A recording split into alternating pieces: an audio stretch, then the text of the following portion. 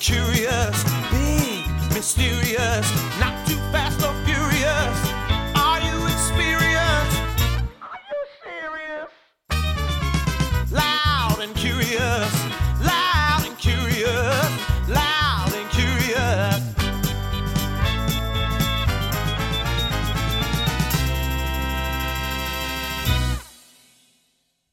Hi, everyone, and welcome to Loud and Curious with Krista Rosa. I am here with a very good friend of mine named Justin Herman.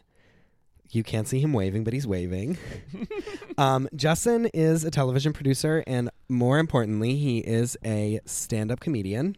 My accountant would not prioritize it that way. Yeah? I disagree very much. Yeah. Yep. Copy that. Yep. He actually led me to get my first job. It was not with him, but you are the reason that I first had a job in television production, so I am will always be indebted to you for the rest of my life. It was my pleasure. So you can hold that over my head whenever you want. I absolutely will. Okay. Yep. So you, outside of us working together in television, you also, I don't want to say on the side because it is a very big part of your life. It's not really like a side thing for you. You are a stand-up comedian. It's true. I mean, I think about it as a freelance job in the same way I think of TV as a freelance job. There are times where I take a couple months just to do stand-up in the same way that I'll take a job for 3 months. But it is... I mean, financially, you could argue it's on the side. It's on the side, yeah. But it is a big thing of your life. It's not just a hobby. Like you do actual shows. I've been to many of them, and you are actually. I consider you a real stand-up comedian because it's like you're not like, oh, I like really want to do stand-up. You actually do stand-up with legitimate comedians. Like one time I went to your show and Janine Garofalo came on like right after you, and I fucking shit my pants. Yeah.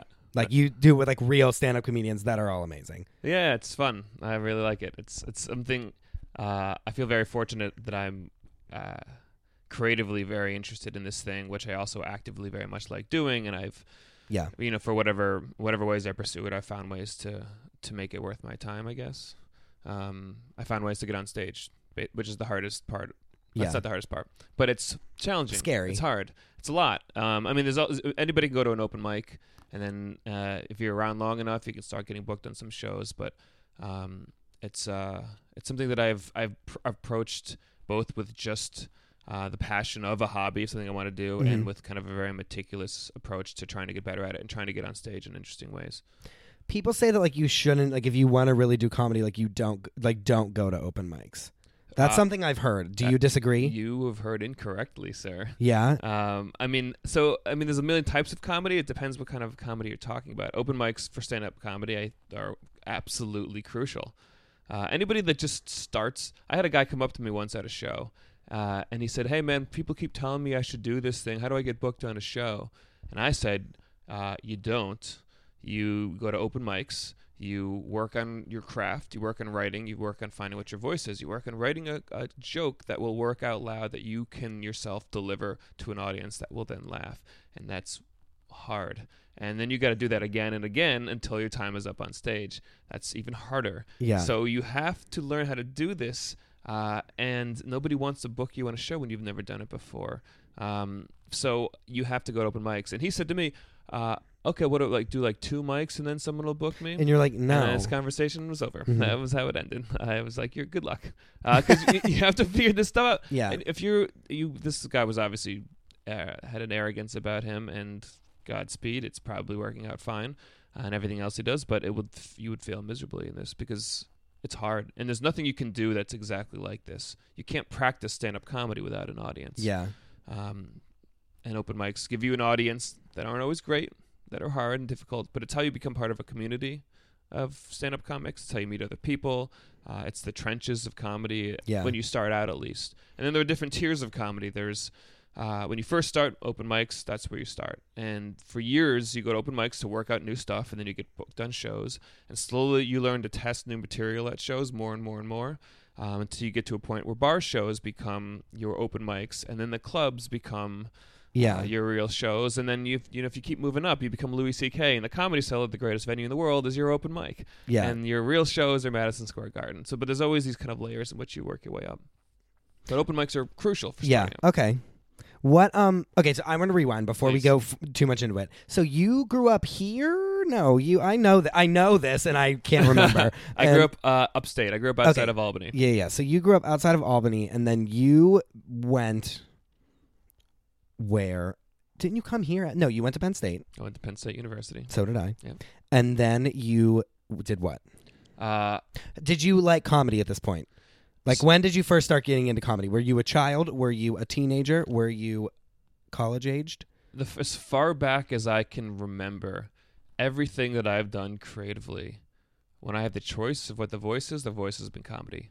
Okay. Everything. So I wrote a children's book in school, and I made it a comedy. I would do sketches outside. I did musical theater. When I would do sketches involved with my musical theater program, it would always be comedy. Everything I did was in that voice. Got it. And then I went to film school. Everything I did was a comedy. And so, thank God. Oh, and I like, couldn't. oh, Yeah. Can we talk? Wait, I like really quickly. Please. If you're in film school, everyone listening, probably no one, but Most important advice you're everyone, gonna get. I didn't everyone know this. listening, if you're in film school, and especially if you are a straight white male, don't do a drama that's 5 minutes.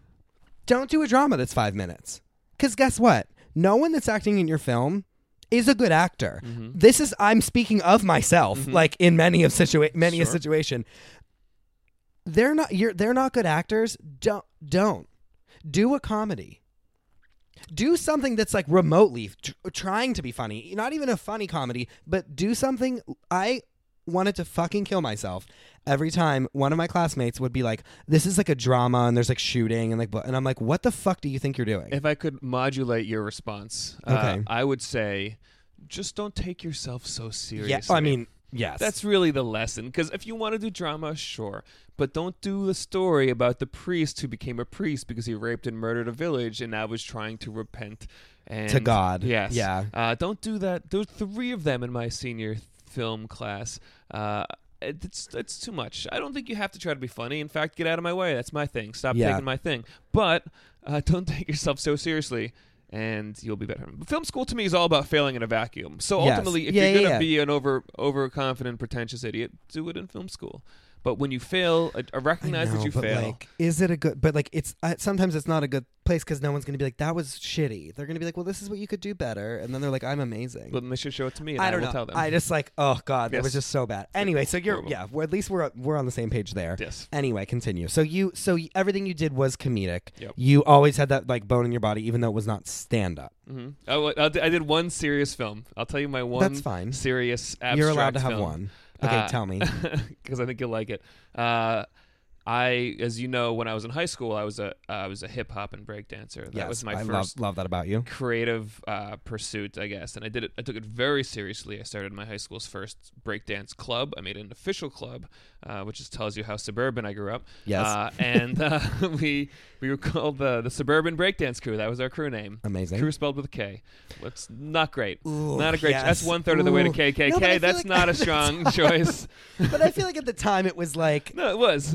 It was a strong effort. Like, it was my film school of naming breakdance clubs. copy that. And so when I got to college, Oh, yes. I joined the Penn State. There's a breakdance club. I joined a hip hop company called Whiplash, and then after my first semester, I separated and dislocated my shoulders, snowboarding and then breakdancing within a couple months of each other. That sounds very painful. And I was out, and that pretty much ended my Were you, air like, in the quotes. were you like in the hospital? Was it like really bad? It was really bad, but I didn't see a doctor because I'm dumb. That's very smart of you. Yes. Yeah, so I was hurt. I couldn't use my left arm for about a month before I saw a doctor. Like What? I had to have someone take my shirts off, and I was changing my clothes because I couldn't lift my arm.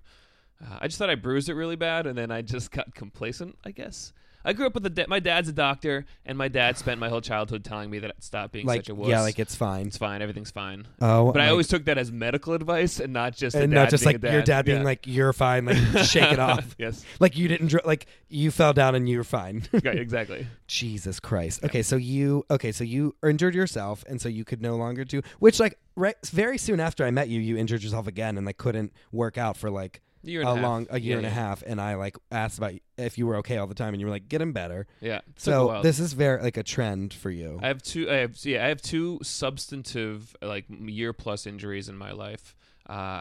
And they both came at a time where I was making a big transition. The first one was when I took my first film class 2 weeks after I separated my shoulder, and I worked 40 hours a week at dancing. That was what I trained. I rehearsed, and so when I was hurt, I didn't want to waste that time with drinking and drugs, and I still drank and did drugs, but I didn't want to waste my time. Yes.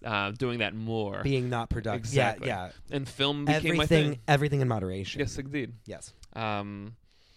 So you did film. So circle back, the one serious thing that I made was an abstract project, and it was about my shoulder injury. And it was me deteriorating in there's no dialogue. It was just shots of me being athletic and then being injured and then sinking into the couch and just like I was basically me withering, and it literally ended with a flower on fire. Okay. So let me reiterate: film school is meant to fail in a but vacuum. Like, that at least what you're telling me is like something that is based off of an actual experience that you've had. True. It was me trying to emote cinematically, and it was in like abstract. I'm assuming Yeah. it was like in like experimental class. It was exactly. Yeah. So like that to me is an acceptable film versus like that, what we to were me, talking about earlier. Will never be an acceptable film, but I appreciate the. That's amazing. acceptance, yes. Can you send it to me? If I can I find need it. to see that. I would love to watch that again. That's amazing. Yep. Everything was comedic. Yep. Other than My one. Flower on Fire Yes, film. I would just title it Flower on Fire. it's a great title. Isn't it? And then what happens? I moved to Australia for a year because my father. Your had just father moved lives to. there, yes. And then I moved to New York. And your father is Australian? He's not Australian. My dad's from the Bronx. My Yes. dad is a Jew from the Yeah, from see, the I Bronx. knew that. See, Yeah. that's why I thought you were from here. It's a confusing narrative. No, I agree. but he moves to Australia. Like he moved to Australia when I was in college, yeah. whenever you were in college. And then so you go live with him for a year in Australia. Yeah, I spent my last semester of university in Australia. I basically University. that's what they call it University. in Australia. Yeah. I'm trying to be regionally accurate. Yeah. here, Chris. Okay. Copy that. So you. I finished school. Okay. So you finished school in Australia. and then I just stayed for a while. Copy. Yeah, So, with your dad. Which yes. why wouldn't you? Exactly. Yeah. And I had nowhere else to be. Yeah. And Your mom lives here. My mom lives in Manhattan, but when I moved to New York, my mom lives in a studio, like a loft. Yeah. And my stepfather is one of these artists that have been living in the same rent-controlled loft in Soho for 40 years. Yeah. So it's kind of an epic New York story into Amazing. itself. But I was not going to go and live with my mom in a room in an apartment with In no like one doors. room. Yeah. Like you and your mom in in bed together, Indeed. like sleep. Yeah. It's just head to toe. Your mom, which by the way comes to almost every single one of your stand-up shows, She's almost too supportive. and sits in the front row and like laughs almost as loud as me, but not as loud as me. Which is like I'm like, bitch, like you're trying it. But like she is amazing and she's so supportive of you and it's amazing. She's I love amazing. it. I mean, Yeah, she's great. She's the best. She tries to rally troops to shows and Oh, she brings like all her friends. yeah, she's great. And she's like so pretty, and I'm like, wow, your mom is so gorgeous. Yep. And she's amazing. Shout out to your mom because she's Yeah, great. She deserves it. Yeah. So you come back here. You live in Australia for a year. Were you doing comedy there? Were you nothing? No. I didn't know. I think in my early 20s, I don't think I had the confidence or the concept of making money doing comedy. I didn't think it was a realistic goal. Okay. I didn't know how to work in TV either. I didn't know anything about anything. I was kind of just a lost puppy, just taking swings. So I moved to New York and I just started applying to stuff, internships, PA jobs. I kind of wanted to figure out what I wanted to do by figuring out what I didn't want to do. It Yeah. was the only way I knew how to like narrow things down. So I tried to take crew jobs, which never became my thing. And eventually, after about a year of getting consistent work, working on a dance tour, being a breakdancer paid off. I got a job traveling around the country, being a video director for like a dance tour, dance convention, part class. Well, part that's performance. good. Like that's like a melding of your two things. It felt like a really interesting transitionary Yeah. moment in my life. It did, bringing all my interests together. And after my first year of doing that, I did that for 2 seasons. I made my own travel show pilot with a buddy of mine from film school, and named Yaniv Aronson. And he and I made a comedy travel show pilot where we traveled around like budget travelers and gave bad comedic tips and went on weird, wacky adventures. Yeah. And it was fine. I actually feel like we completed it. We made the whole thing. Did you feel like you learned so much from doing it? Oh, everything. Yeah. I mean, I can still reflect back to that today, working on a $1 million TV show, and be like, well, I did this on Road Trip, and that's how I learned that this will work or won't work. Yeah. I can still reflect back to it. Everything you make has value. Everything you make can kind of come back. So, and it was great. And I edited it, I directed it, I wrote it. I shot a lot of it when I wasn't on camera. We had a PA, we had a camera girl with us, and but I took the reins on a lot of it, and he was my muse for sure. We created the whole thing together, but I cut it all here in New York. He lived in Philly, and it was a calling card, and I used it and I got a job interview because of it. This executive producer wanted to meet me, because she liked that I made my own thing, and she liked that I was well traveled. She never watched it, which was thank my God. benefit. You're saying, Yep. yeah.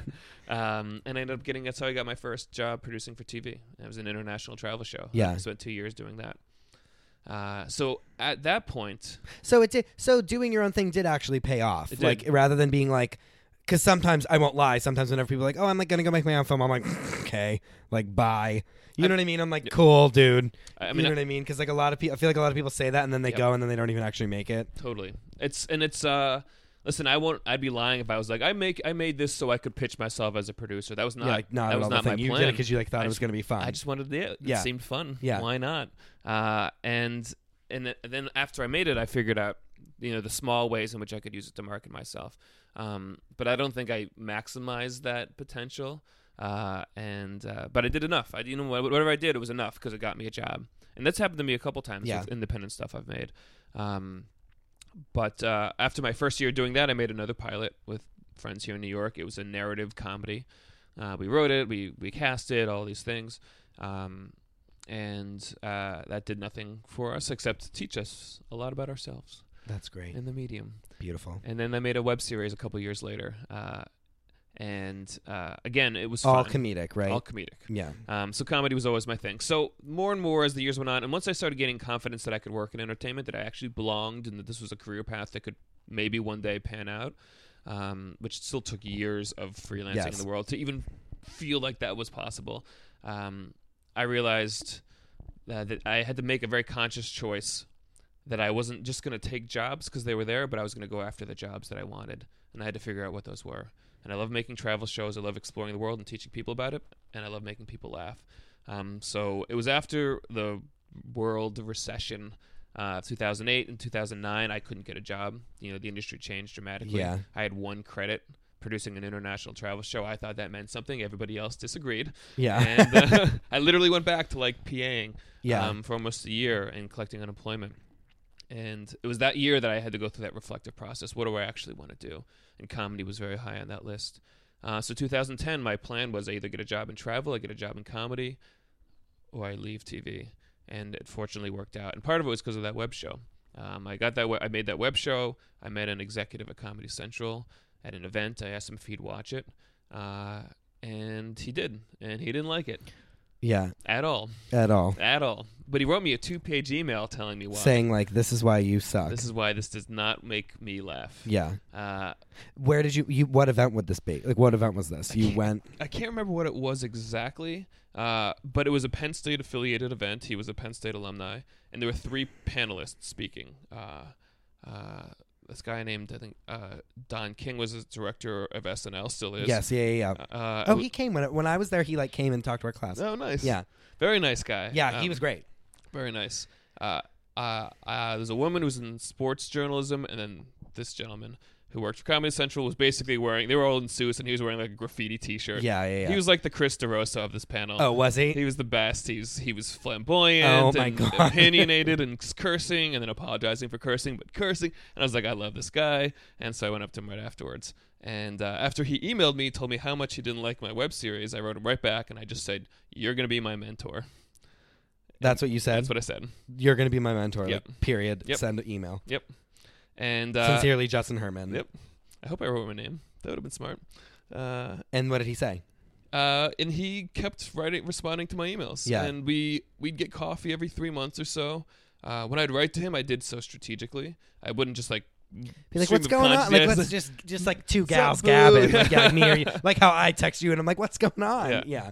But the long story short is we became friends over the next year and a half. I Yeah. really liked him. I really liked hearing his perspective on the industry. I never asked him for a job because it was honestly, I just wanted to get to know someone's life in comedy. Sometimes I feel like it's almost better that you don't work with the people that like mentor you. Like Yep. I feel like sometimes it's like I don't need that.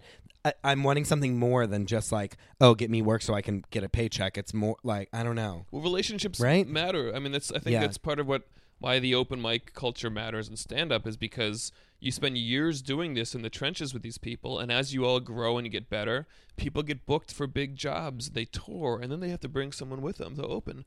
And you know who they bring is people that they've spent years doing this with, their Yeah. friends and their community. So it's not about making money off of every relationship immediately. It's about building relationships and figuring out Yeah. who you want to work with. Well, which is why like when you see like I feel like when you see these comics, when like one of them gets really famous, you then see like all of the people that is like in there. I don't want to say their posse. That is so stupid, but like all the people that they hang with and the people that they quote unquote came up with, Right. like all then start getting specials and getting like just as famous as they are because it's like they're then able to elevate their friends Yeah. or like elevate people that they think are like worthy of For sure. I being mean, elevated. people become elevated because somebody else notices. Yeah. That's how it happens. You have to be noticed, and someone has to know who you are for you to get noticed. So that's why you don't burn bridges. That's why you don't talk shit about people in your industry Where they can hear you. Well, they can, as long as they're out of earshot, then Yeah. you're fine. But yeah, I mean, that's why I'm always the loudest person in the room because I'm like, no one's gonna forget me. it's working. I wish I was joking. Like Yep, that's you're doing great. exactly my plan and strategy every time. Yep.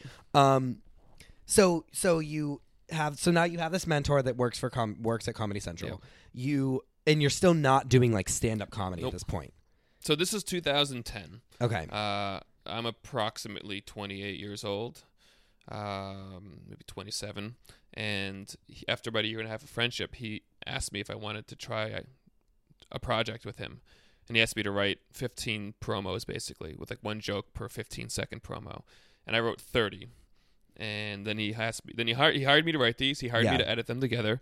And they loved what we did. And so that's how I got my first writing job with Comedy Central. And I ended up working with him there on and off for years. Yeah. I remember when I first met you. You like that's what you said. Like I do a lot of promo for. So basically, like when a comedy movie would be coming out, you would be doing like they'd cross promote it with Comedy Central. Yeah, it would be like the right before your commercial break or right after the commercial break. They would be showing you like the stars of this movie, like Tina Fey and Paul Rudd, are gonna sit down. And they're like having fun. They're like laughing, and they have jokes or they do whatever. Right. And it's you. You were doing that kind of stuff, right? That's what it was, correct? It's 15-second, 30-second, 60-second spots, cross promoting new movies, blockbuster movies coming out with Comedy Central shows. Yeah. And so I got to write a lot of jokes. Sometimes I get to write full blown sketches that we would do. I end up shooting a ton of stuff with them, also through my production company. So we'd write these sketches or whatever they were, and then we'd shoot them with like the stars of the movies or with cast we'd hire, and so fun. Still some of my favorite stuff to do. Yeah. And that was a big turning point for me and having some sort of confidence as in my own comedic voice. And you were like, I could be funny. Because I always knew I could be funny. I knew I was funny, but I think I've always been dwarfed by the size and scale of the best of the best. I think everyone can be funny. Is that weird? I might just be too nice. But like every time I go to one of your shows or just like any comedy show, like most of the people make me laugh. Well, that's I mean, at a comedy show, that's what's supposed to happen. Like I'm not like I feel like I very seldom am like I don't think most people are funny. I think anybody can be funny. Yeah. I don't think anybody can be funny on a high level. I don't think anybody can be a stand-up. I guess I also think that like my standards are very low. Like I'm not there to be like judging their like form. I'm just like, oh, that was funny. You were complimenting my comedy, and I felt really good about it like 5 minutes ago. I do. I laugh at all the comedy. I think it's funny. Yeah, but you just put the bar basically on No, the but ground. I'm saying no. I know, but it's just like I don't know. I just think I like love when people are funny, and I think that I often am doing stand-up like to the room when I'm just standing in a room. You shtick. And like. So like it's not that I don't know. I think that I think a lot of people are funny, but I do think you're very funny. Is that better? I'll take the very. But so you what were we talking about? So we were. I was starting to work professionally as a comedy Okay. writer, and I did that for years, not with just with Comedy Central, but I started writing. I started doing improv at this point through UCB and through another school, and I started writing and working almost exclusively in comedy. I started writing a comedy fishing show for Animal Planet, which I did a bunch of seasons for. Amazing. What was that called? Off the Hook. Extreme Catches. How great was that? Brilliant. It was Wait, comedy fishing show. So what would they do? Fish Hosted- and then they would make they would be making jokes in the boat while they were fishing. Is that what it was? It was hosted by a professional wrestler named Showtime Eric Young. You can watch him wrestle now. Aware He's of him? fantastic. Aware Yep. of him? And he, it was an extreme adventure fishing show. So he'd go out and find the craziest ways people were fishing. Like the catfish, the hand catfish the stuff like that. Yeah, exactly.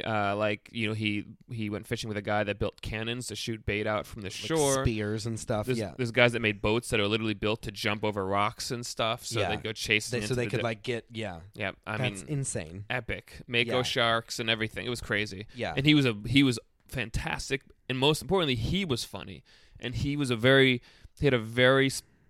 defined sense of humor as himself, as he plays almost a character of himself. And so because he was so funny, they tried to write around that comedically. And so what we ended up doing is I would create, sometimes just through voiceover and sometimes taking the cue that he would do in scene, but create like elaborate comedic scenarios. And it was very, very goofy and very fun, and I loved working on that show. And then I went from there. I ended up directing and producing a health and wellness comedy show that I worked on. that everybody in the world should probably know. Chris DeRosa was heart and soul of The Dose with Dr. Billy.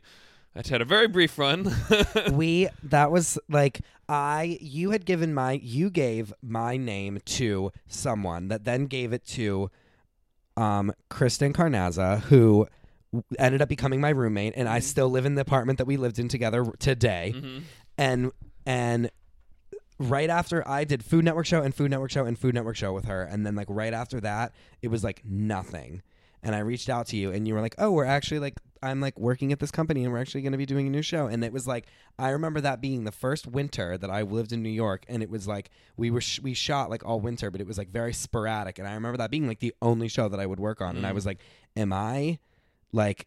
Because it was just like a couple days a week, so it wasn't like wasn't like I was getting like a weekly paycheck. Sure. And so I remember being like, "Wow, like the winter is a tough time for freelance television."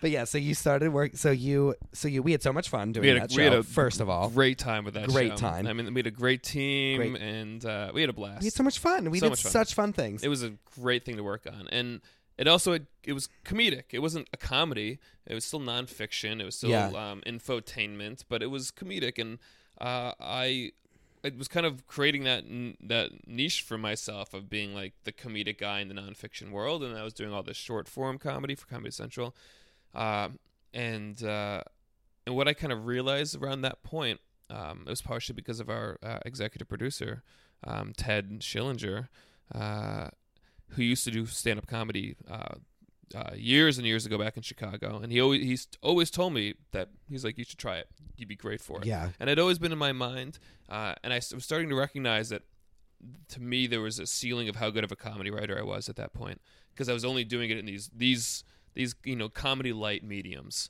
Yeah. They weren't the sketch show in Comedy Central. They weren't the bigger ticket comedies that I really wanted to be a part of. And so to me, the idea of stand-up started floating in my head as a way to become a better comedy writer. And while we were doing The Dose, when I went to Tasmania, Australia, to visit my father, Remember that? to surprise him for his 60th birthday, I remember it. where I literally jumped out of a box on the other side of the world. Oh my God. There were pictures and video. My dad, the next day, we threw him a surprise party, and he kind of gave like a little speech, because that's how old people have surprise parties, I guess. I would give a speech. Sure.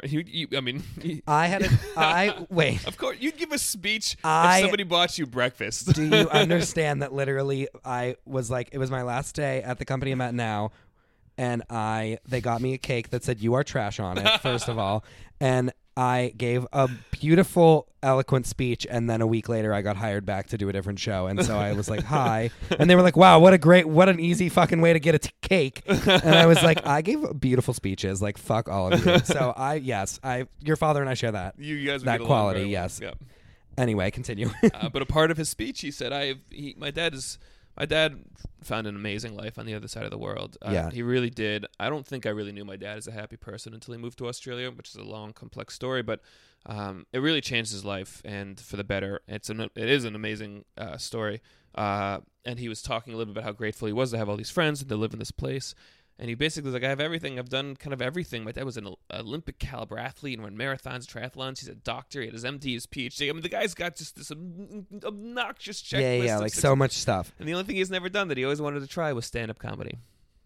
And he was like, and I never did it. And he like, said my that. son should do it. Did he say you should do it? He just said No. he never. And he I didn't tell him this. But I heard that in my head. I said, as soon as I get back to New York, I'm getting on stage. It's like done.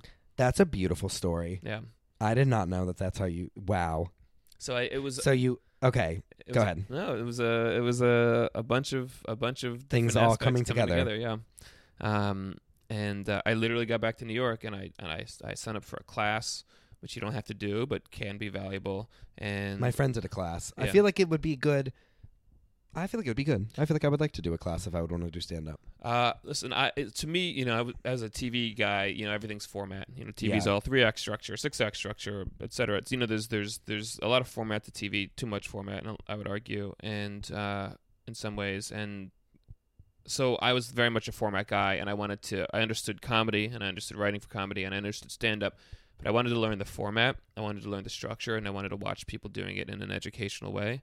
So I bought books, I took this class, like anything I could do to start teaching myself the voice. I think it was Dave Chappelle who described stand-up comedy as it's a language, and I couldn't agree with that more. And I didn't use those words at the time, but that's how I thought about it. It's like, how do I learn Spanish as fast as possible? Yeah. And that's how I thought about stand-up.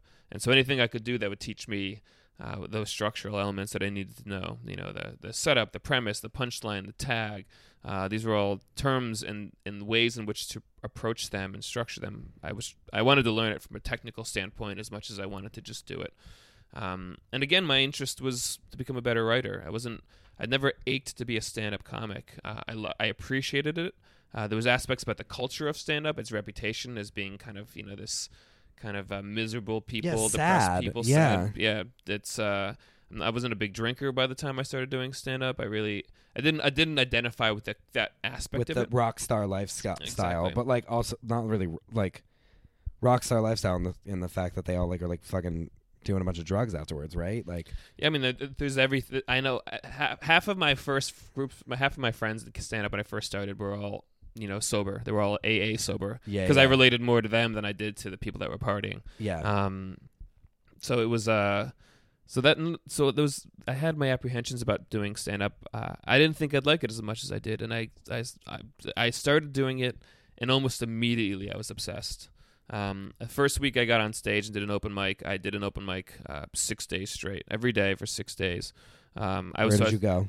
I went to the Village So did Lantern. You went where? Sorry, I stepped on you. That's okay. My first open mic was at the Village Lantern, which is a bar Where on is that? Bleecker Street. Got it.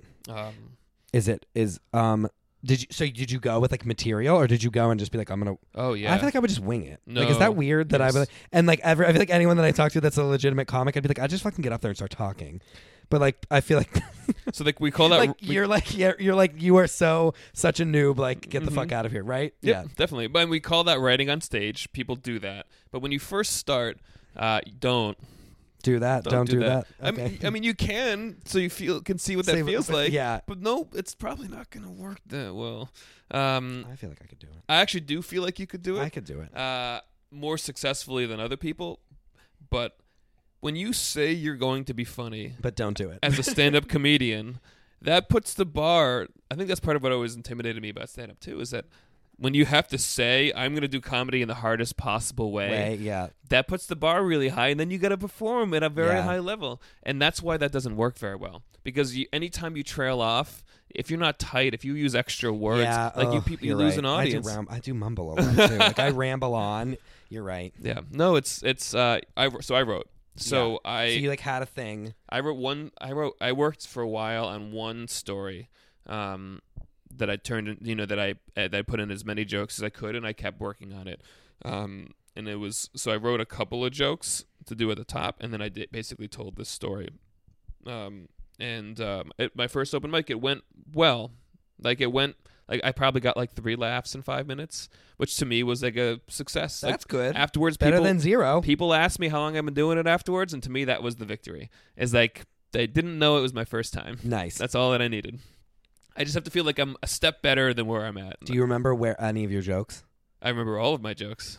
Tell me one of them. I'll tell you. So I don't want to be like, tell me your like. No, I would never answer that outside of this journalistic inquiry. Like, like what would, or just explain. You don't have to like do the bit, but like explain what the joke was, which obviously makes it not funny because you're explaining a joke. But sure. Like, you do raise a really good point. I will say, don't ask comics to tell you a joke. I know that's stupid. We don't care. It's for just that. no, but it's also the same thing as like when we work in television. They're like, well, what fucking show do you work on? Yeah. And you're like, this show, and they're like, well, I don't watch that show, and I'm like, I didn't fucking ask you if you watch that show. It's actually even worse than that. It's basically like Yeah. I'm saying, oh, well, make me a TV show. Perform for me. Okay, but tell me like what was. You can just give me like the genre of comedy that it was. So the first story I told, which you may have seen me have done on stage. Okay. Subsequently, was the story of that time I accidentally went on a date with a man in India. Yep. Yep. And so you were with this man. So this is a true story Yes. about I was traveling alone in India, and I met a very, very flamboyant man who introduced himself by telling me his name, his high caste, and how much money he made. Yeah. That was the He's first like, I'm thing a he said to straight me. baller. He said, my name is Yeah. Rohit. I'm a Brahmin, and I make $15,000 a month, American, selling software. Like you trying to. Yeah, this is what I got. And you were like, oh, hello, like. And so I was obviously interested in meeting local people. The best way to immerse yourself in any place is to get to know and if he's like, people I'm balling, and you're like, yeah, you are, like, buy me a fucking Yeah, drink at this bar. Let's do this. Get it. So yeah. the next day was apparently his birthday, and so he was like, I actually met him. I don't tell this part in the story because economy of words and storytelling, but I met him on a flight. We were sitting next to each other, and he insisted on sharing a cab, and he insisted on us going out to dinner because he was traveling for work, and the next day was his birthday. Why not? Of yeah, course. and you're like, why not? I'll go out to dinner with you. Yeah. And then weird things started happening. And then he was like, let's bang. And you were like, whoa. Yeah. But it was way subtler than that. Yeah. He because was like, you can't. It was illegal to be gay in India. Yeah. And so like nobody super was out. DL minus Yeah, like a very- times a million. Exactly. But the signs were clear. It wasn't my first time being hit on by a man. Yeah. All of this stuff. It was hard to read. And my real reaction at first was, well, who am I to assume he's gay? Yeah. And also, like, it's another country. Like, it's I not. don't They're know the it's customs. different. Everybody rides on the Yeah, back like- of someone else's motorcycle. Yeah. So what I'm Hop holding is waist. on. Come on. Hop on. Why not have it? Like, just have a whisked away. Why Yep. not? But yeah, then you were like, oh wait, never mind. Like, it's exactly what I thought. Yeah, I got to the point where I would say, "Yo, man, chicks are awesome, right?" And he'd be like, "I like your company more than that of my closest friends." And you I were like, don't know how to and you were respond like, yeah, that's yeah. to that. All right. Well, yes, I have heard you tell that Yeah. many a time, and it's very funny. There you go. Okay, so that was one of your. Wow. Okay. Well, that was then I the would big have story. heard one of your. Yeah, that was one the, of your. that was yeah. the big first story I did on stage, and then I did a bunch of like meta jokes to get into it. Yeah. That I still think are funny. But yeah.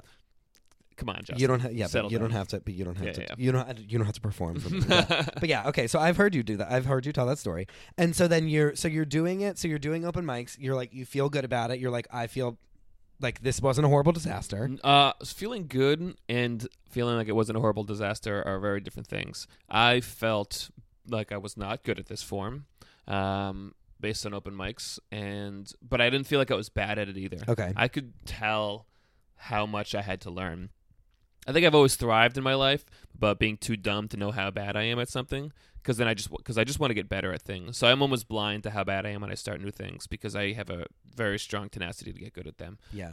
And I was so like I can look back and tell you how bad I was, and I'm not a scholar at stand up now, but I was If I just, I can remember I'd be so in my head when I started that if I could hear laughs in the background, I was like, oh, I'm doing it. Something's working. Like I'm doing something right. And I'd record every set, and I'd always listen to it back, and it's never gets less painful. Oh yeah, never. Oh no, when I would listen to for 100%, when I would listen to myself, I'd be like, why didn't I say this there? Like, what the fuck are you? Ask them this question. Like I always would. Yeah.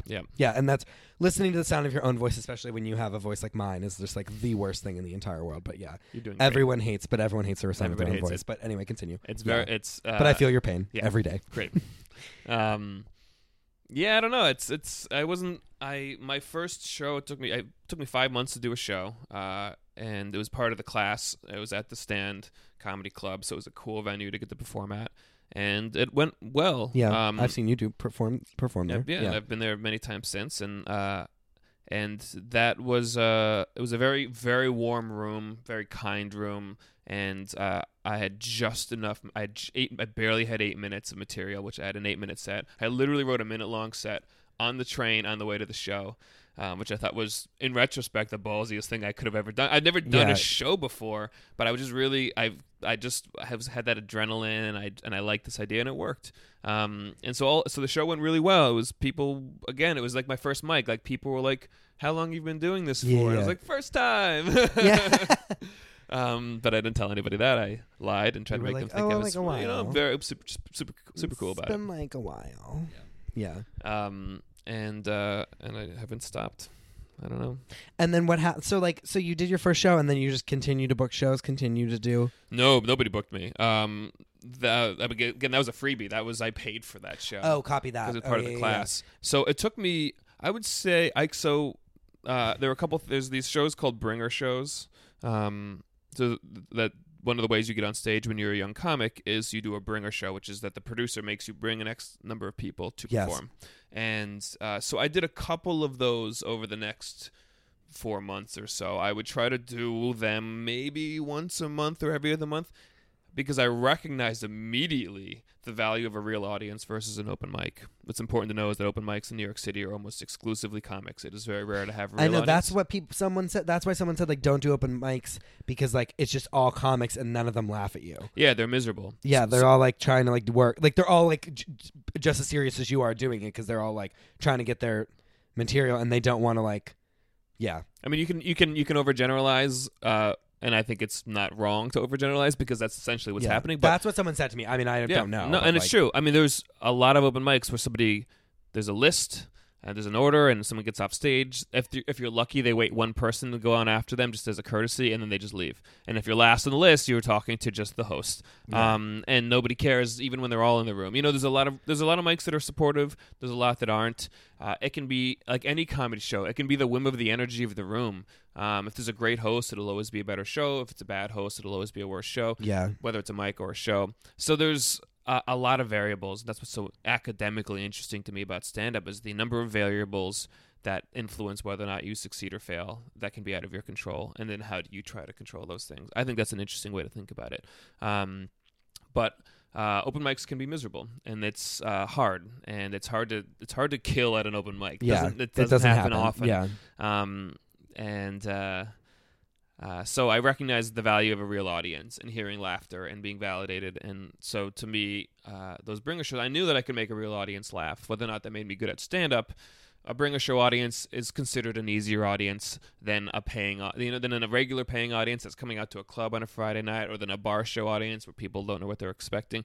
So there's a lot of different types of audiences. Bringer shows are usually warmer than not, because they've all come specifically to see someone, which means that if somebody else does bad, they worry about their friends, so they want everyone to do well. So they're instantly more supportive in some ways. Yes, absolutely. But I did most of the time. I did very well, relatively speaking, to what my ability was at bringer shows. So I would try to do them every couple months just to have some sort of validation for why am I doing this thing and going to these mics. So are you working in TV still while you're doing this? So you would just do like after work you would go to an open mic, or exactly. If you had time, obviously, if you're in the office. I feel like a lot of the shows that you do, it's like you prep for a long time and then go shoot a little bit. Yeah, it's right? When I go on the road, you take breaks. Like I did The Getaway, which was this travel show on the Esquire Network, where I did a week and a half in Hawaii with Jack McBrayer. I did a week and a half with Kyle MacLachlan in Napa, shooting these kind of travel celebrity shows. So you were off for them, but then when you would come back to New York, you would do I'd go back to you would Mike's. do shows, yeah. And I'd be trying to rework the jokes that I had and trying to write new jokes and figure out what a set would look like. And it was hard. It's super hard. It's already the hardest thing in the world. I think it's easily the hardest form of comedy, stand-up comedy. Yeah. Because you're all by yourself and There's nowhere to hide. There's nowhere to hide. There's all these variables again that you may not be able to control, and you still are expected. And to even if your deliver. shit's really funny, like they just might not laugh. I've watched incredible, famous comedians get up in front of an audience and not make them laugh, like once, because a room can be that bad. Yeah. I mean, so like it's amazing how you can watch someone that you think is funny do a set, and they do great. And you're like, that's the person. That's why I love that person. They're hilarious. They're And then the amazing. next day you watch them bomb in front of a shitty room, and you're like, ooh. wow, they're not that good. I mean, you can. It's easy Yeah, to no, see how an it's- audience no, can but have that perspective. It's just like anything else is like if you watch a show and you love it, and then everyone else is like, I fucking hated that show. It was so bad. You're Yep. like, wait, what? It's literally Like- it's that and I'm in like, real wait, time. was it bad? Yeah. And then you're like, wait, maybe this isn't good. And then like a month later, you're like, wait, no, I love that show. You know what I mean? Like it's Yeah, it's groupthink playing out in real time. Yeah. So no matter what you're, like I did it. I bombed in Atlantic City in January, and it was a 10-minute set, and it was a packed room at 11 o'clock on a Saturday night, and there was a guy right in the front row who my first minute and a half did well. And then everything else was new stuff that I just rewritten that day that I knew I had to say because I had a huge show the next day. So I just had to do the work. Sometimes you just have to try the new and stuff. then like you have to like and you're like, And oh, then this didn't suck work. it up. And then I know I had to do it. And I was doing a headlining set the next night. I needed to know if these jokes sounded good coming out of my mouth in front of an audience. And I just watched. I got them at the beginning with a solid opening joke, and then I just watched them slowly become more and more confused with what I had to say until they didn't get me at all. And there was one guy in the front who laughed the loudest at the first joke, and then he laughed less and less. And the whole set he was smiling and nodding at me because he got it, but he wasn't willing to laugh out loud anymore because I lost the whole room so dramatically. And I don't regret the choices I made that night because those jokes were good. And the next night I got applause breaks for some of them because they were restructured in a way that I needed to say out loud. But that's part of the work. Sometimes you have to go on stage. It's not sometimes, often. You have to be willing to bomb to get better at this thing. Someone told me, I forget what I was listening to, but they were saying like even like some really famous comedians, like people will be like, I saw them once and like they were not funny. And I like always think about this, I forget who it was, but someone was like, yeah, like they're probably working out new material. Like if they're not funny, if they weren't funny, it's because like they were doing what you're just saying right now, and it's like they're just doing that at like a legitimate show. Yeah, I mean, I've seen amazing comics that are on television go to a crowd and not do well. A packed room in Jersey, and nobody gets them because they're like they're like socially conscious comedians, and they're talking about things that are happening in the world that aren't about their dick and or butt. And this room full of drunk dudes in Jersey did not give a shit. And they bombed. And it's very easy to be like, oh, that person can't be good because I watched them fail once. But stand-up isn't that. It is a goldfish memory. As a comic, you gotta be a goldfish because audiences always are. What does it feel like when you bombed? Like, how did it feel? I mean, there's like, it's obviously you're upset, right? It's a bummer. Yeah. I mean, it's never like cool. It doesn't feel good. No. I mean, there are times that I've bombed where I've accepted it very easily. Yeah. And there are times where it's hurt a lot. Yeah, I mean, even bombing in an open mic can be like so painful. Like I couldn't get a room. There was like 8 guys in a room once, and I couldn't get them to look me in the eye. Like I was just trying to like play to this room. It was a bad room, but I tried, and I tried too hard. This was early on, so I didn't know what I was doing. I was just trusting my instinct, and it was the wrong instinct. But I literally couldn't do mics for days because these like friends of mine wouldn't look me in the eye in that room because I was just bombing so hard, and I didn't get it. But like it was one of the first bar shows I did. So, I started off, I did a bunch of bringers over the course of a year so I could get on stage. And eventually I got a couple people that would book me on their bar shows at like 1 a.m. And it was a bar show where the entire audience is barked in. Barking is when guys stand on the streets in New York City. And they're like, come hey, on free comedy in. show, $4 beers. Come on, yeah. And that's called barking. It's very common. and those are very hard audiences because they didn't know they were Yeah, going they're to like, a comedy what show. the fuck? What is this? Yeah. And so the first, and I do tons of barked in shows. Still, it's still definitely a part of my routine because it's great. It's stage time in front of real people. It's great. Yeah. But they're a different type of audience. I didn't know any of that the first couple times I got on stage. But one of the first bar shows I did, it was like 1:30 in the morning. There were 8 people. I did an 8-minute set, including the India story. And I could hear like chuckles, and in the darkness I could sort of see smiles. But it was a bomb in any language. It was not good, and I felt bad about it. And then, but this is why I try to have perspective on bombing, because afterwards there were comment cards on all the tables, and somebody handed it to me because I was introduced as a writer for Comedy Central. That's how the host brought me up. And on the comment card, somebody wrote, "Who did you come to see?" They wrote Comedy Central guy. And then in the comments, they said he was hilarious. And I just racked my brain to figure out how this could be sarcastic. When I couldn't find a reason that it was mocking me, I decided to accept the fact that people were smiling, and you know what? Somebody might have really liked my set without laughing out loud. And that meant a lot to me. It meant so much to me that it's literally, that card's hanging on the wall above your head right now. Oh my God, there it is. There's a first dollar bill. It's the first dollar bill that was ever stuffed in my pants during a set on stage. Amazing. Yeah. And then there's like some foreign money that I don't know what it is. For my first European tour. Copy that. Yeah. And yeah, you're right. It says, wait, let me read it. Hold on. Wait, I'm going to unplug this. Okay. Let me look. It says, name, Nur, N-U-R. Yep. I mean, good name. Comedian you came to see, Comedy Central guy. Rate your experience. The options are excellent, great, good, fair, and poor. He wrote, excellent. He or she. He or she, No, Nur. no. Oh, yeah, I just assumed it was a man. I'm sorry. okay. Hashtag patriarchy. Comments, he was hilarious. Are you interested in comedy classes? He said no. He or she said no. I take that as a sign of honesty. Yeah. Yeah. So No, that I'm not interested. Sure, yeah. I would say the same thing, I feel like. Understood. He was, wow. Yeah, so That's great. So that to me puts the bombing into perspective, because I bombed. There's no way around that. That was not a good set, in that nobody really was laughing out loud. Yeah. And they were tired and exhausted and been seeing 2 hours of comedy before me, and but I still bombed, and yet they enjoyed it, and that means something. That means that I learned a lot from that experience, and so I try to remember that there's always that guy with the mustache in the front row at Atlantic City nodding you on even though nobody else is laughing. Yeah. Because you can't make everybody happy. If you try to make everyone happy as a comic, then you're not talking about anything that matters. Yeah. And I think that comedy is an opportunity to talk about things that matter. You don't have to be talking about social issues and politics, but I think that what you choose to say, there's the politics of identity and everything you talk about as a person, and in comedy especially, when you have an audience, your choices of what you choose to talk about are a political choice, and when it comes to the politics of identity. And I think it's important to keep that in mind when you tell jokes. Yeah. And so the fact that people are listening, even when they're not laughing, tells me that a lot of things that I have to remember when I do comedy. That's a really good story. Thanks, pal. That's like a good little lesson.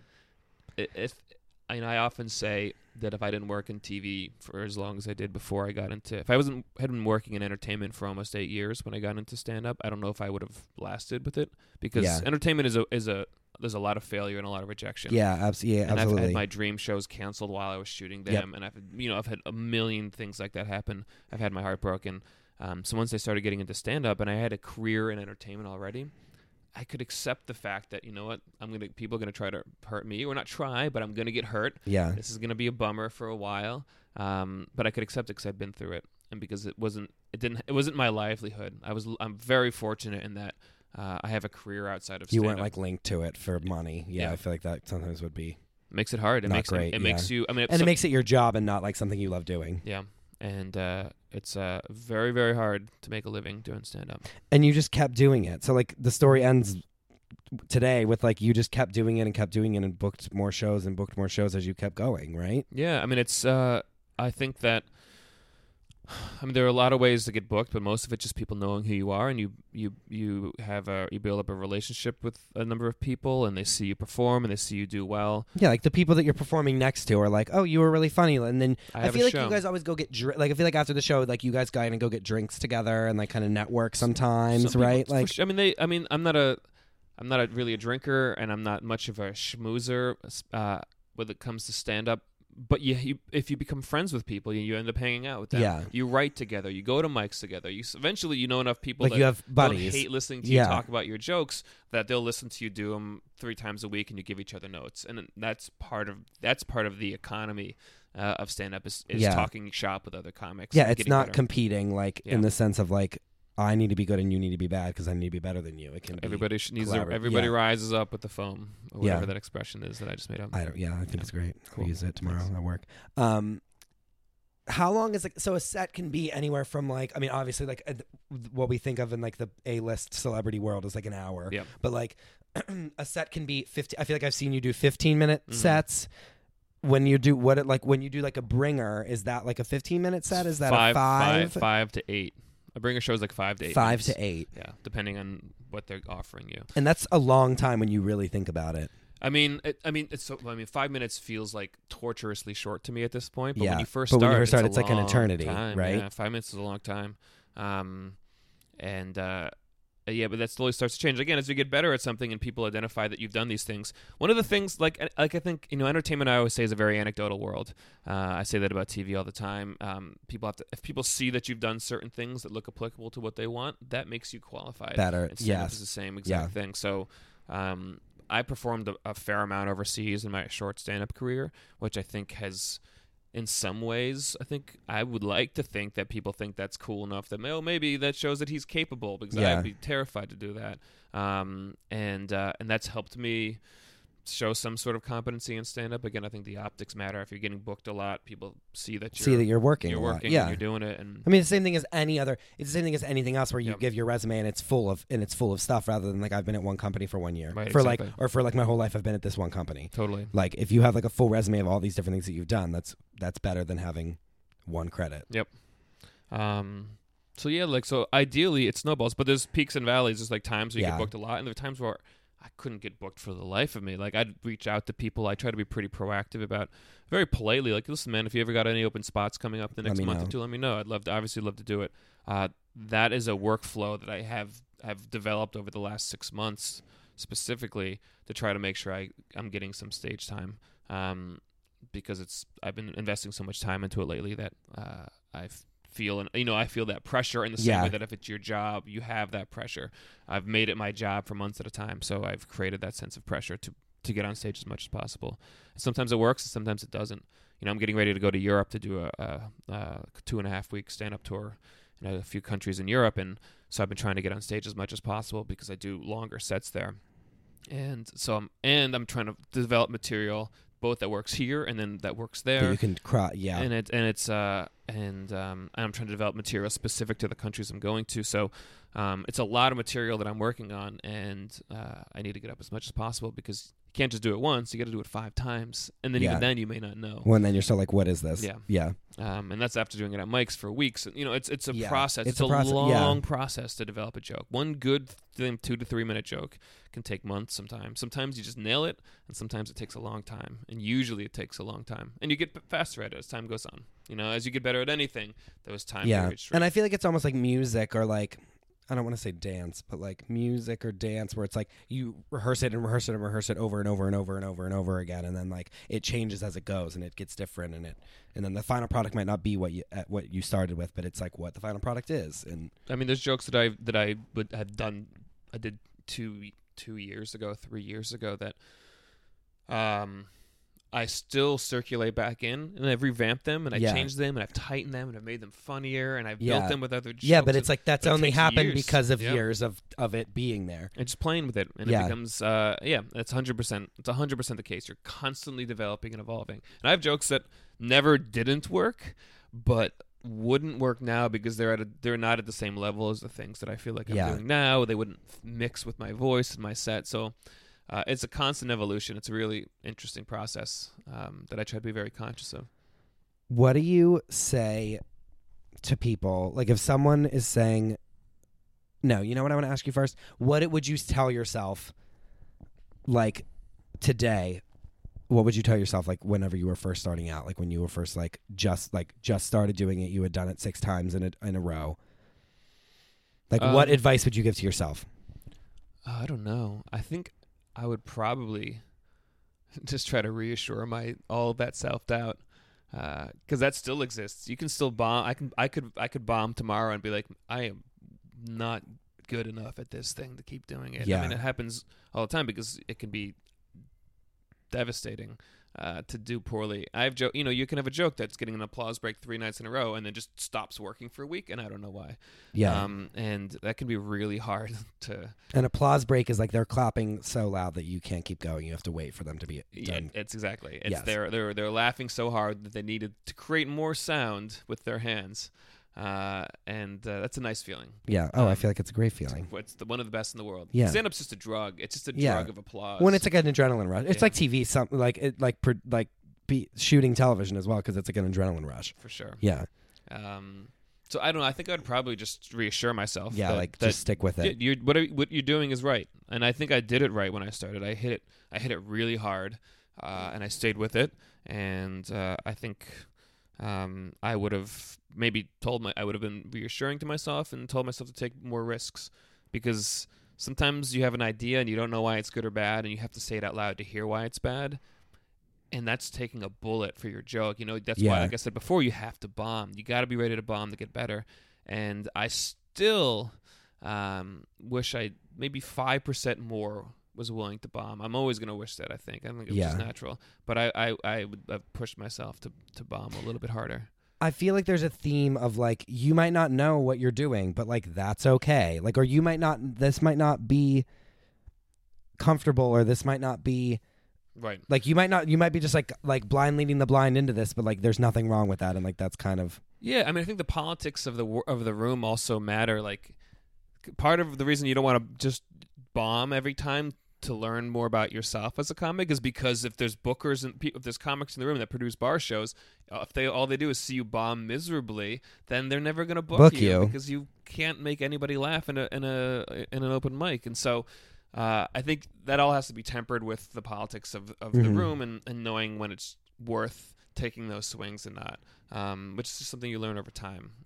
It's like I was saying before, as you grow, bar shows become one of your open mic venues where you test out new stuff, and then if you keep going, you're doing your A game at clubs, and sometimes I'll try new stuff at clubs because I have an opportunity to, and but it's all tempered with the fact that like I'm not trying something new unless the set's going well, because I need the people in that club to see me doing well. Yeah. So like you have to have enough. You got to have the moves. Like you got to develop your arsenal of performing. You got to know how to get yourself out of a hole. You got to have jokes in mind. You got to have bomb lines. Like an ace in the hole 100%. To be like, this is funny. Yep, 100%. Which I feel like you hear all the time at comics being like, this will make you laugh. Yeah. Like, because they're like, oh, fuck, I lost the room. So I need to you read that and you have moves for it. There's something, literally a bomb line is literally a line you write for a specific joke or any joke that wins them back. So like when I was in Europe last August, my bomb line, everybody wanted to hear about Trump. This is the election's still going on. It's August, and I wasn't talking about him at first.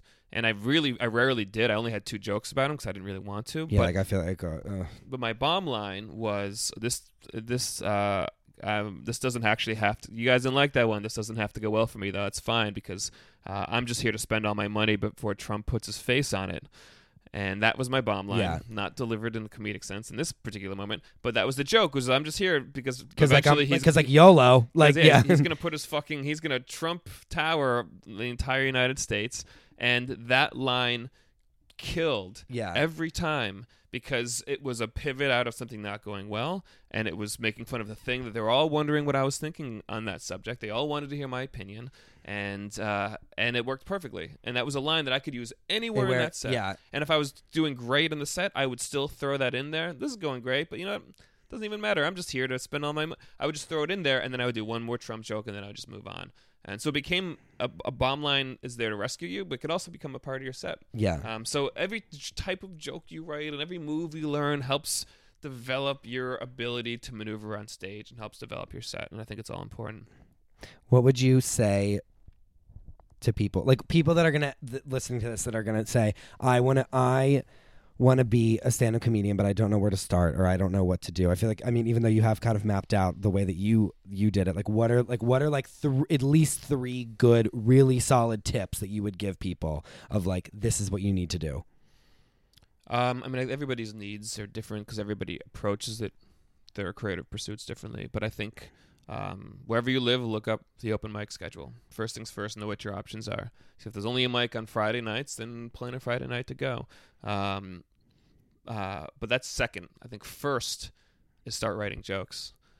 Write jokes and then say them out loud to yourself. Hold a brush or hold a comb, like a comb in your like you do if you're singing Britney Spears in the mirror eggplant in the morning. Whatever you got. Yeah, an oversized eggplant. Yeah, I don't know. People grocery shop sometimes. Yeah. So whatever it is, say the joke out loud, and then does it sound funny? Do you think people would laugh at it that aren't you? Why or why not? Does it make sense when you say it out loud? Write jokes. You gotta write them down. Like get like a notebook and like write them in a notebook. I have comic friends that have been doing this for a couple of years and that are tenacious and they're smart and they do all of the right stuff in terms of trying to position themselves for success. But they always say to me, man, writing's the part I just can't create a routine for. And I'm like, well, that's everything else. The whole point matter. of the thing, yeah. You gotta wake up every day and write for 2 hours. If you don't have 2 hours, write for half an hour. Make a routine of writing, and try to figure out what's interesting to you to be funny about. Because like the other thing is, everybody talks about joke stealing in the comedy community, which is a cardinal sin. You should never, ever, obviously, ever do it. But people also say, if you're writing a joke that's so specific to you and unique to you, people can't steal it. And that's a safety valve for getting robbed. And it's also part of developing your own voice, which they say takes years. They say correctly it takes years. It takes a long time to figure out what your comedy voice is. But it starts with sitting down and writing and trying it. So you got to start by writing. And then you got to figure out how you can get on stage. And then you have to get on stage and be prepared for it to go as well or poorly as it humanly possible. And then you got to be willing to listen to that recording back and figure out why. Repeat. Yeah. Do you think that doing that class helped you? Like helped you learn the routine, or at least like helped you? It did help me because I got instant feedback. I got verbal feedback. Okay. I didn't just get like someone laughed or they did silence. Right. Yeah. I would hear why they weren't laughing, and I would hear what they liked about me.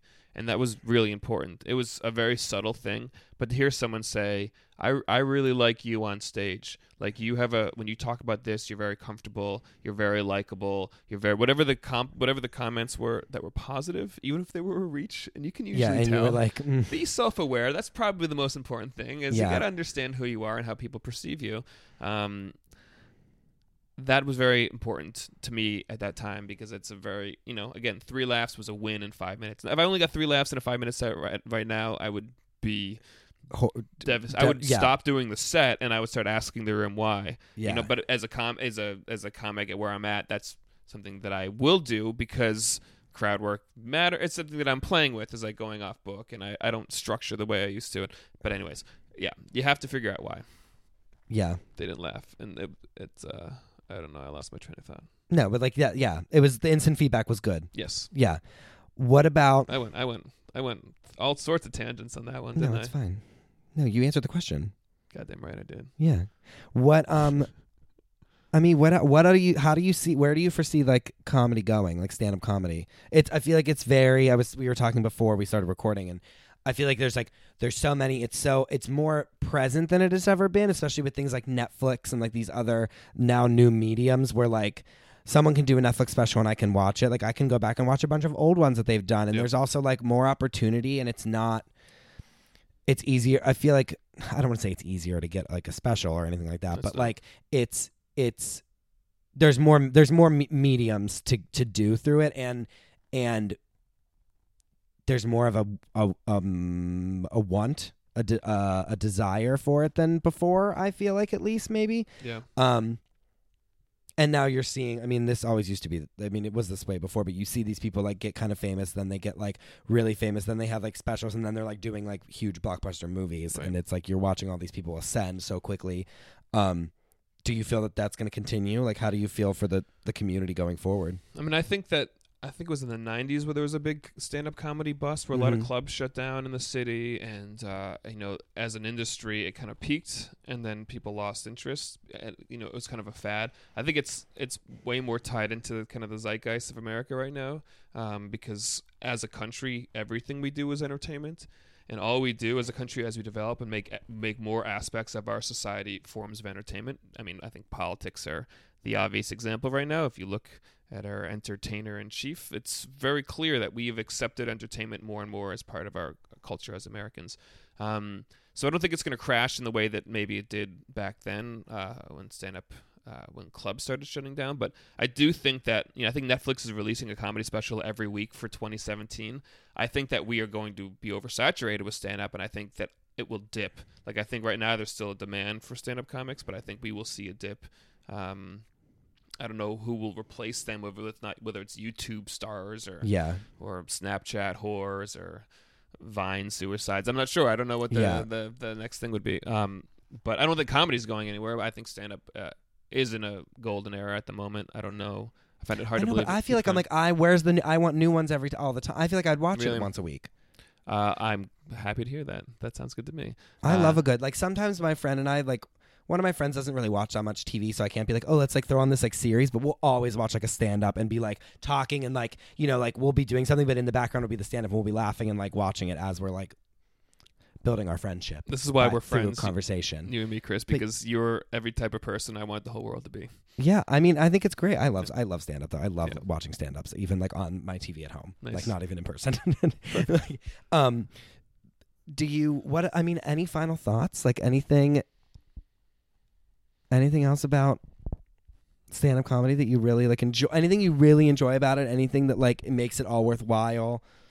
I think that where my head's been at in the last couple months has been very academic when it comes to stand-up. There's a Danish anthropologist who's a professor of anthropology in Denmark, who I met his colleague last summer and when I was performing in Finland. And she put us in touch. And he's living in New York on a grant from his university to write a book about why stand-up comedy is a modern form of anthropology, and why stand-up comics can say what society is in a more concise and funnier way. Very interesting. It's fascinating. Wow. So I've been introducing him to everyone I know. We've been show hopping together. He started doing open mics to experience that's amazing. Wow. So we've spent a lot of time together. He's a great guy. He's having a blast, and he's learning a lot. It's really a pleasure. And as someone that likes to speak academically about this, it's really fun to get into it with him. So in my head is very much, I'm very interested in that kind of perspective on stand-up. What is the value of stand-up beyond making people laugh? And to that effect, we've talked about this before, but I went to South Africa 2 years ago where I performed, and I interviewed all the top comics short of Trevor Noah to try to understand how they dealt with their modern history of apartheid and what post-apartheid South Africa is, their race issues, and how they deal with that in comedy, how that reflects back on them as a society and where they're at. And I'm now turning those interviews into a podcast. And as I go back to Europe, I'm going to interview more comics along those lines of how they deal with social conflict, how that reflects back on an audience in terms of how they respond to it, and what that means as a society. And then how can I, Justin Herman, make those same jokes about touchy subjects, and can I get away with it? And so that's something I'm really interested in exploring, is understanding culture through comedy, both within a country in their own comics, and then as an outsider going to them and telling them what I see and what it's like as an American or as Justin Herman, as a straight white American Jew from New York. What does the country look like, and why is that interesting or not, and how they respond? And that's what I'm really interested in growing in. And as a travel show producer, writing sound bites to explain. It's very culture. in your vein. Yes, for sure. And so that's something I do when I perform overseas. I always like to write about the places that I go, because I just think that they don't get that much. They don't get Americans and outsiders coming there and trying to talk about them in some way. So to me, that's where I'm trying to evolve more towards, which is developing that ability and those opportunities to keep doing that, so I can both meet other comics, learn about countries through their comedians, and then go there and see if I can make them laugh. That's really cool. Thanks, pal. And you're leaving. Like, you're going to be... This might air and you might still be in Europe. I may be. Yeah. I may be. Any final thoughts? Man, I feel like that was a really big final thought, and I should say something stupid to just take down the absolutely. headiness. That's why I asked. Is it fun? Is it worth it? Oof. Maybe not. Is that a big question? I mean, it's certainly a question. If you're not asking yourself that question, I feel like you're not being honest about the failures in stand-up. But for me, it's worth it. For me, it's definitely worth it. It's made me a better writer, which was the first goal at the beginning. Yes. I see active progress. It's opened up my ability to tell my own stories, to talk about myself and my identity and better understand myself. And I think that alone has made it worth it.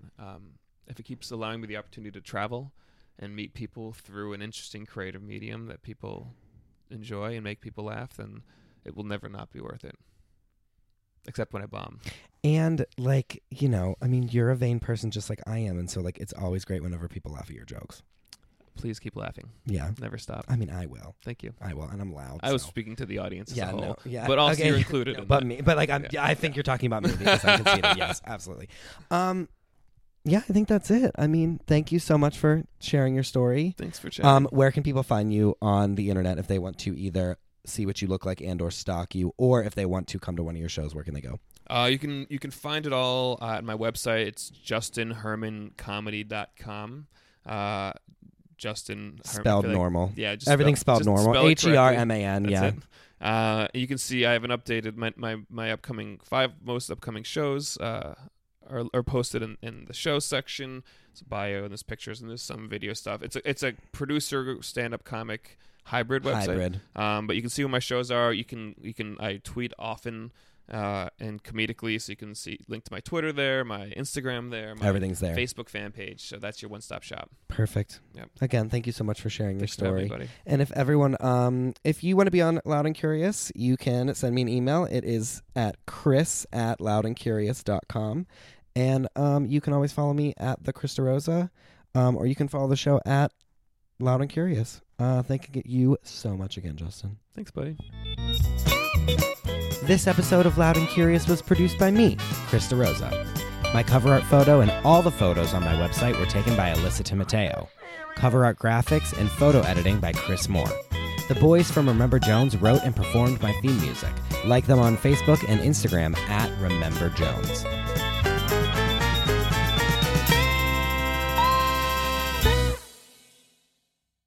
Next time on Loud and Curious. Yeah. Barely need water. But the days I did need food, I was known to order chicken wings Already laughed. And eat them in my pull-out bed while in bed, maybe watching something on my iPad because I didn't have a TV. And so I would eat chicken wings in my bed. Like off of your chest. Oh, like completely, yeah. Like dirty, really messy chicken wings off my bed, like off my stomach in bed. And I would think, this is both the best thing I've ever done and rock bottom at the same exact time. You know, and that's life, baby. Yes.